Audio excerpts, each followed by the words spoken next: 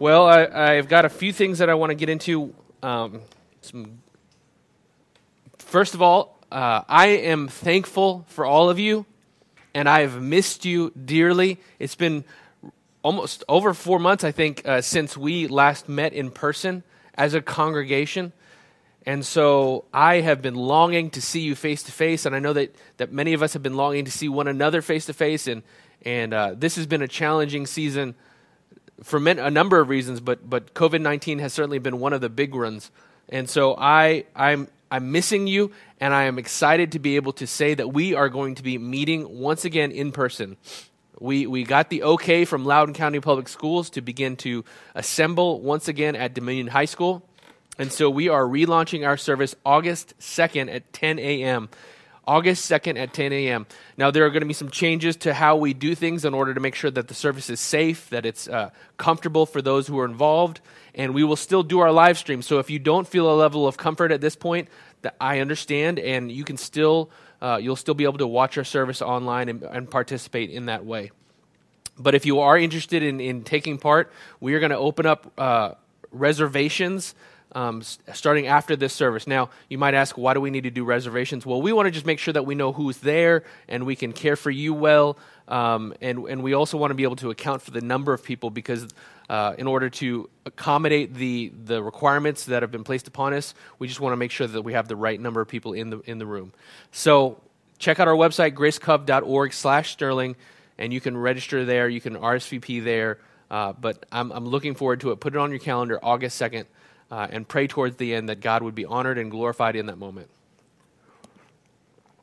Secondly, and more somberly, I wanted to communicate a bit about the incident that happened yesterday. If you're not aware, yesterday at our Chantilly campus, we were holding just a standard Life in the Spirit class in person at our Chantilly location, and during the class, one of the participants, tried to attack one of our pastors and actually injured one of our pastors, Pastor Sean Clemens.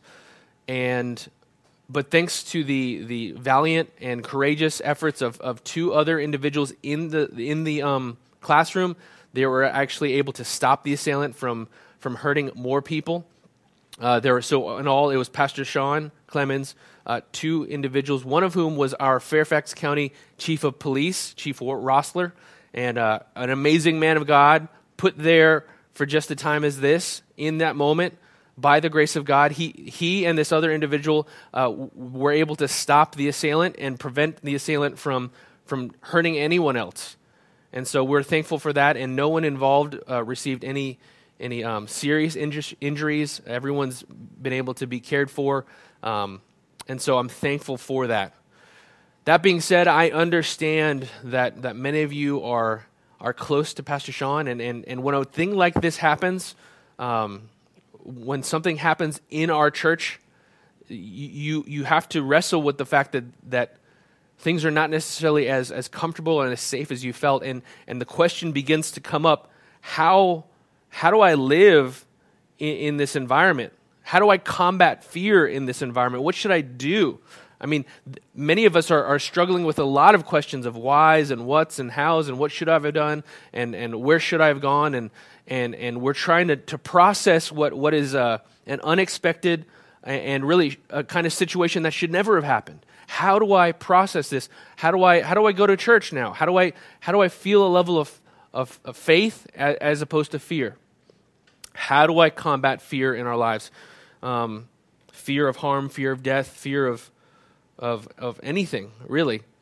And so I wanted to look at a text that speaks to this, where Jesus speaks directly to fear, and explains to us really how we can overcome fear in our own lives. So I'm going to read it out of Matthew chapter 10, verses 26 through 33. You can read along with me. Matthew chapter 10, verses 26 through 33. Says this: "So have no fear of them, for nothing is covered that will not be revealed, or hidden that will not be known. What I tell you in the dark, say in the light, and what you hear whispered, proclaim in the housetops. And do not fear those who will kill the body, but cannot kill the soul. Rather, fear him who can destroy both soul and body in hell. Are not 2 sparrows sold for a penny, and not one of them will fall from the ground apart from your Father? But even the hairs on your head are all numbered. Fear not, therefore, for you are more valuable than many sparrows. So everyone who acknowledges me before men, I will also acknowledge before my Father who is in heaven. But whoever denies me before men, I will also deny before my Father who is in heaven. This is the word of the Lord to us. Let's pray. Father God, we love you and we trust you, but in moments like this, our trust and our comfort and our confidence in you is challenged, is tested. And Lord, I pray that in this moment you would meet us by your Spirit and you would comfort us, that you would bring peace and comfort to us, that you would help us to remember that you are sovereign in both good times and bad times, that you are in control and you are Lord over all whenever we come to you, that you are good and you are God, that you are good and you are great no matter what the circumstance. And God, I pray that we would be able to rest in you, to have an eternal perspective that allows us to stand firm in our faith, to stand with confidence, not to disregard or ignore difficult and painful and dangerous circumstances at times, but to not be managed or ruled by those circumstances, Lord. God, would you help us to be a people who are so full of your vision, so able to see your purposes, so committed to your goals, Lord, that we are not swayed by fear. And we pray these things in the name of your precious Son who lived a life overcoming any sort of idea of fear, defeating death on the cross so that we might live well. We pray that you would meet us in his name. Amen. So here we have a passage where Jesus directly addresses the issue of fear. And he speaks really to us. If we were to go back and see what he had been teaching about before that, he speaks directly to the issue of persecution. He says in verse 16, "Behold, I'm sending you out as sheep in the midst of wolves. So be wise as serpents and innocent as doves. Beware of men, for they will deliver you over to the courts and flog you in the synagogues, and you will be dragged out before governors and kings for my sake to bear witness before them and the Gentiles. When they deliver you over, do not be anxious how you'll speak or what you'll say, for what you are to say will be given to you in that hour, for it is not for you to speak, but the Holy Spirit your Father is speaking through you. Brother will deliver brother over to death, and father to his child, and children will rise up against parents and have them put to death, and you will be hated by all for my name's sake. But the one who endures to the end will be saved. When they persecute you in one town, flee to the next, for truly I say to you, you will not have gone through all the towns of Israel before the Son of Man comes. A disciple is not above his teacher, nor a servant above his master. It is enough for the disciple to be like his teacher and the servant like his master. If they've called the master of the house Beelzebub or Satan, how much more will they malign those of his house?" So what Jesus is saying in the previous section is that persecution is going to come. Things are going to come that will be fearful and cause pain and suffering and even physical harm. He talks about floggings and death, and he talks about being dragged out before governors. And when we reflect on yesterday, I mean, that was a real attack on Christ's purpose, Christ's people. This was not just an unfortunate event. This was not just something that was inconvenient. This had a moral aspect to it. And Jesus speaks to things like that and says that these types of things will come. And in those moments, we need to be wary of the fact that God is with us in the midst of these things. We don't read these types of texts often. We want to read the texts that say, God is with you, he loves you, he cares about you, he's fixed all things, we are victors in Christ, and those things are true. But we are victors in Christ in the midst of a world and of a fallen world where God is bringing about his kingdom in a situation where there are things and entities that push against him, push against his will, push against his plan and purpose, persecution, Jesus says, will come. So how do we overcome fear in the midst of this reality? I think there are 4 things that we can see in this text. We can overcome fear with an internal perspective. We can overcome fear with a healthy awe of God. We can overcome fear with an understanding of God's love for us. 3 points, not 4, sorry. We can overcome fear with an eternal perspective, a healthy awe for God, and an understanding of God's love for you and me.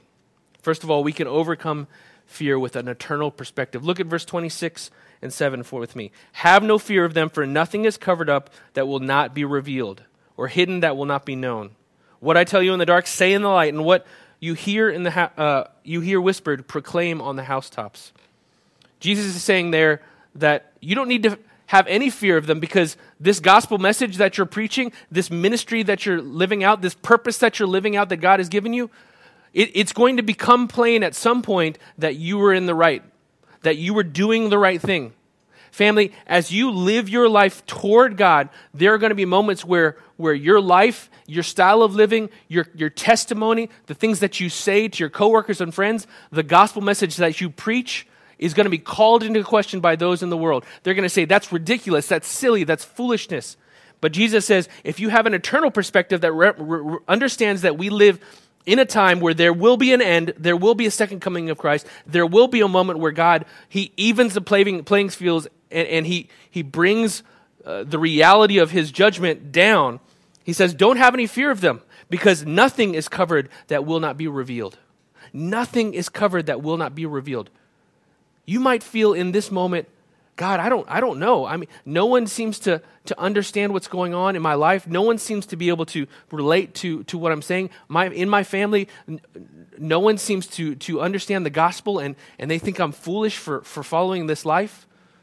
Or it would seem to be a lot easier if I just I kind of laid low. I didn't say I trusted in Jesus. If I kind of got into the shadows and felt like, acted like God was not necessarily the center of my life, because that brings a lot of attention to me. He says, no, have no fear of these people, these situations, these circumstances, for nothing is covered up that will not be revealed, or hidden that will not be known. And instead, he says, what I tell you in dark, say in the light. What you hear whispered, proclaim on the housetops. Now, he was speaking to his disciples, and his disciples didn't necessarily even know that they were going to experience some serious persecution, but he was preparing them. He's saying, I'm saying some things about the kingdom. I'm telling you about what the kingdom of God is going to look like. And he's saying, what I tell you, you need to take out into the world and preach and share without any sense of fear. Family, God has called us to a lifestyle of not fear, but of faith. Not of worrying about what's going to happen to us, but trusting that we have an eternal God, and we can live life with an eternal perspective. But not only that, he goes on and he talks about how we ought to not fear the world, but fear the God of the world. Look at verse 28 with me. And do not fear those who kill the body, but cannot kill the soul. Rather, fear him who can destroy both soul and body in hell. Again, Jesus wants to orient the disciples around an eternal perspective. And the eternal perspective is that our greatest issue, our greatest concern is not whether or not we are hurt or even we experience death in this moment. It's what is to come of our relationship with God. Our deepest issue, our eternal concern, is whether or not we are restored and redeemed and reconnected with God, or we are still enemies of God. And in Ephesians, Paul talks about the fact that before Christ, we are strangers and aliens and enemies of God, dead in our trespasses and sins, separated from the promises of God. In Christ, we receive these things, and in Christ, we have a relationship with God, and in Christ, we have an eternal hope that we will live in fellowship with God and live eternally with Him.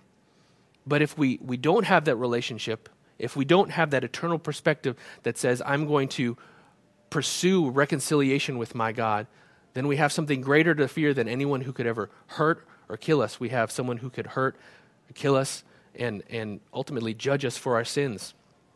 Do not fear those who kill the body but cannot kill the soul. Rather, fear him who can destroy both body and soul in hell. Now, the point that Jesus is trying to make is not necessarily one of fearing God in the kind of, I'm going to cower and run away and hide, but to recognize that there is something greater at stake than your physical well-being. That for the disciples, there's something greater at stake than whether or not they are shamed or hurt, and that they cannot live a life that depends on those things. They cannot live a life that is determined by fear of people and what they can do. They're being called up, and we are being called up to fearing God, to trusting God, to having such an awe of God that we have no fear of people, no fear of those who would try to attack us. But he doesn't just speak in those stark terms. He also speaks to us gently. And if you look at verse 29 and following, he says this, "Are not 2 sparrows sold for a penny, and not one of them will fall to the ground apart from your Father?" He says, God is sovereign over all of these things. God is sovereign over the most minuscule and minute things. He cares for even the sparrow, even this small bird whose lifespan is short, whose body is fragile, whose destiny is really uncertain. He says, not one of them falls to the ground apart from your Father. And he goes on, "But even the hairs on your head are all numbered. Fear not, therefore, you are more valuable than many sparrows." You see, when Adam and Eve were created in the Genesis account, especially if you've been reading along with us in our Bible reading plan, you see that there's this progression in creation. God creates light and darkness, and it separates light from darkness, and he creates all of these different things, the fish, the birds, the animals, and then as the apex, as the paramount moment of God's creation, he creates man and woman. And not to say that creation isn't valuable, not to say that animals aren't precious and they're creatures to be appreciated because they're made by God. You and I, family, God values you because you've been made in the image of God. He cares about you because you've been made in his image. He loves and cherishes you because you are more valuable to him than the things in creation. The other things in creation. He cares about you, so much so that he can number the hairs on your head. However many or few that is, he knows many things about you. Jesus is saying there are details about your life that you don't even know. There's minutia of your life that you don't even know that God is intimately aware of, that he cares about. You know, he's not speaking of a kind of encyclopedic knowledge that God has of just, I know facts and figures, but the fact that he knows the number of hairs on your head speaks to his commitment to you, speaks to his devotion to you, not as one who worships you, but one who loves you. You know, when my children were all born, I'd look at them and I'd see their face, and I'd notice things on their face that were unique about them. I'd notice when new things would happen, you know, a tooth comes in, or you know, the hair comes in on the sides, or it changes colors, or it gets curly. I noticed things about my children, but it wasn't a sort of studying as though I was trying to inform a Wikipedia page. No, I wanted to know my children because I loved them, I cherished them. And here he says, even the hairs on your head are all numbered. Fear not, therefore. Even the hairs on your head are numbered. Fear not, therefore. God cherishes you, family. Fear not, therefore. We can overcome fear with an understanding of God's love for you. It's a deep love, and it is a sovereign love. Now, he does know the number of hairs on your head because he is a sovereign, omniscient God. He knows all things, and he's omnipotent. He can do all the things that he desires to do, and that's a God we can trust. In Romans chapter 8, Paul goes into this amazing description of God's love for us. And it's worth hearing. He says in verse 31 and following, "What then shall we say of these things? If God is for us, who can be against us?" That's a rhetorical question, and the answer is no one can be against us. "He who did not spare his own son, but gave him up for us all, how will he not also with him graciously give us all things?" If he gave us his son, his most valuable thing, he's going to give us all the other things that we need in order to live a life of his purposes. Who shall bring any charge against God's elect? And the answer is no one. It is God who justifies. Who is to condemn? Again, no one. Christ Jesus is the one who died. More than that, he who was raised, who is at the right hand of God, who indeed intercedes for us. Who shall separate us from the love of Christ? And the answer is no one. Shall tribulation or distress or persecution or famine or nakedness or danger or the sword? No, as it is written, for your sake we're being killed all day long. We are regarded as sheep to be slaughtered. But he says in verse 37, no, in all these things we are more than conquerors through him who loved us. Family, you and I are more than conquerors because a conqueror wins when he wins. A conqueror wins when he conquers. We win when we win, and we win when we lose. Because God is working all things for our good. And he says, I am sure that neither death, nor life, nor angels, nor rulers, nor things present, nor things to come, nor powers, nor height, nor depth, nor anything else in all creation will be able to separate us from the love of God that is in Christ Jesus our Lord. Family, we are conquerors in Christ. We win when we win when we lose. Nothing can separate us from the love of Christ. Nothing can separate you from the love of Christ. Fear would try to creep in and lie to you and say, you might die and you might be separated from God. The worst might happen to you. But if you're in Christ, family, the worst can never happen to you. In fact, the best is destined to happen to you.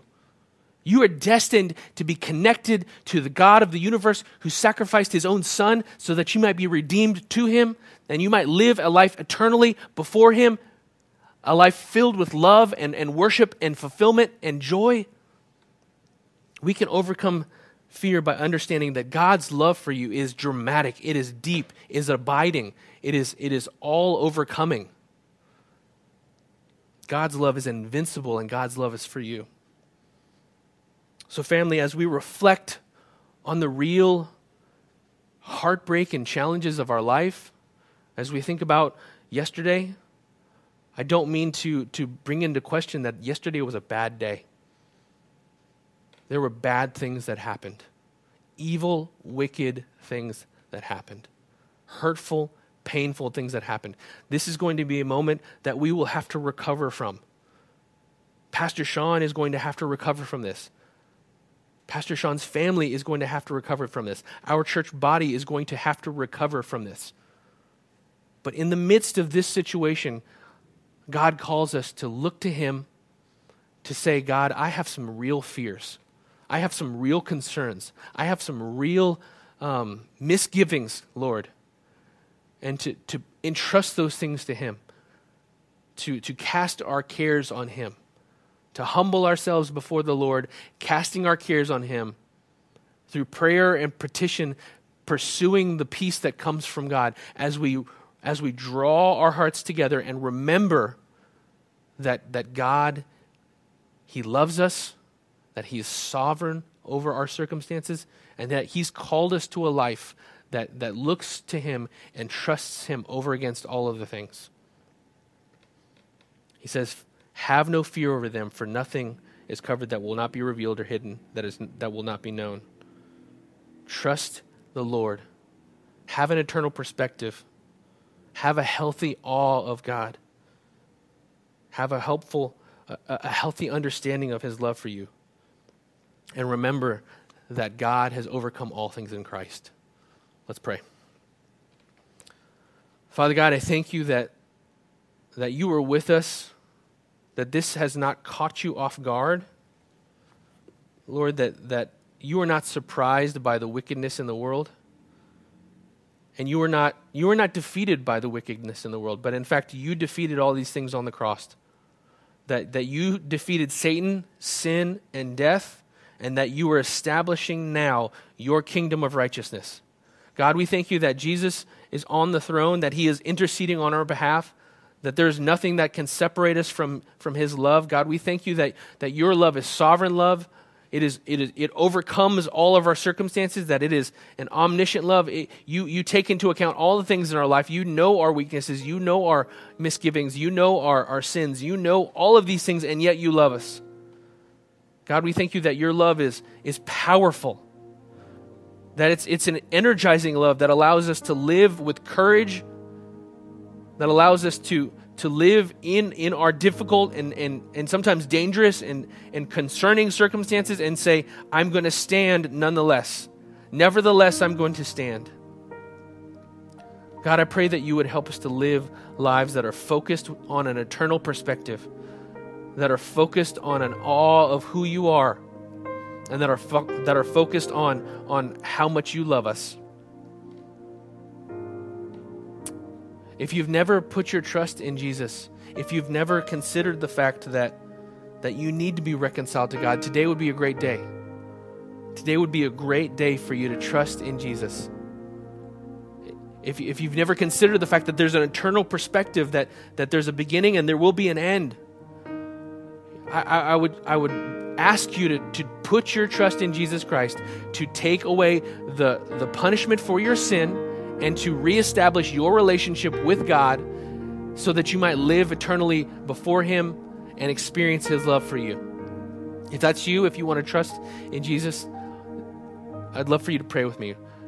Pray this: God, I want to turn away from everything I know to be sin and turn to you. I turn away, I repent from those things. I repent of those things. I want to give those things up, everything I know to be sin, and I want to live a life that reflects the fact that you are my Lord, you are my God, you are my King. You are the one who decides my purpose and my destiny. I want to commit myself to you. If that's you, let me encourage you to reach out to someone in the chat. Let them know that you've responded to God's call on your heart, that you've trusted in Jesus, and that you want to live this life out, and we'd love to help you do that. I love you, family, and I'm confident that God is working all things and that He's going to continue to work all things for our ultimate good and His glory. Well, as we move forward, we are still proceeding in faith and still believing that God wants to meet the needs of our congregation and meet the needs of our community. And so we have been collecting a benevolence offering that we've used to partner with Mobile Hope of Loudoun County to help those in our congregation and those in our community with real physical needs. And so I want to give you another opportunity today to take part in this offering so that you might be a blessing for those who haven't heard the gospel, who maybe need, for whom this might be a bridge by which we can share the gospel. You can give three ways. You can give via check, write it to Grace Covenant Church and write Sterling Benevolence in the memo.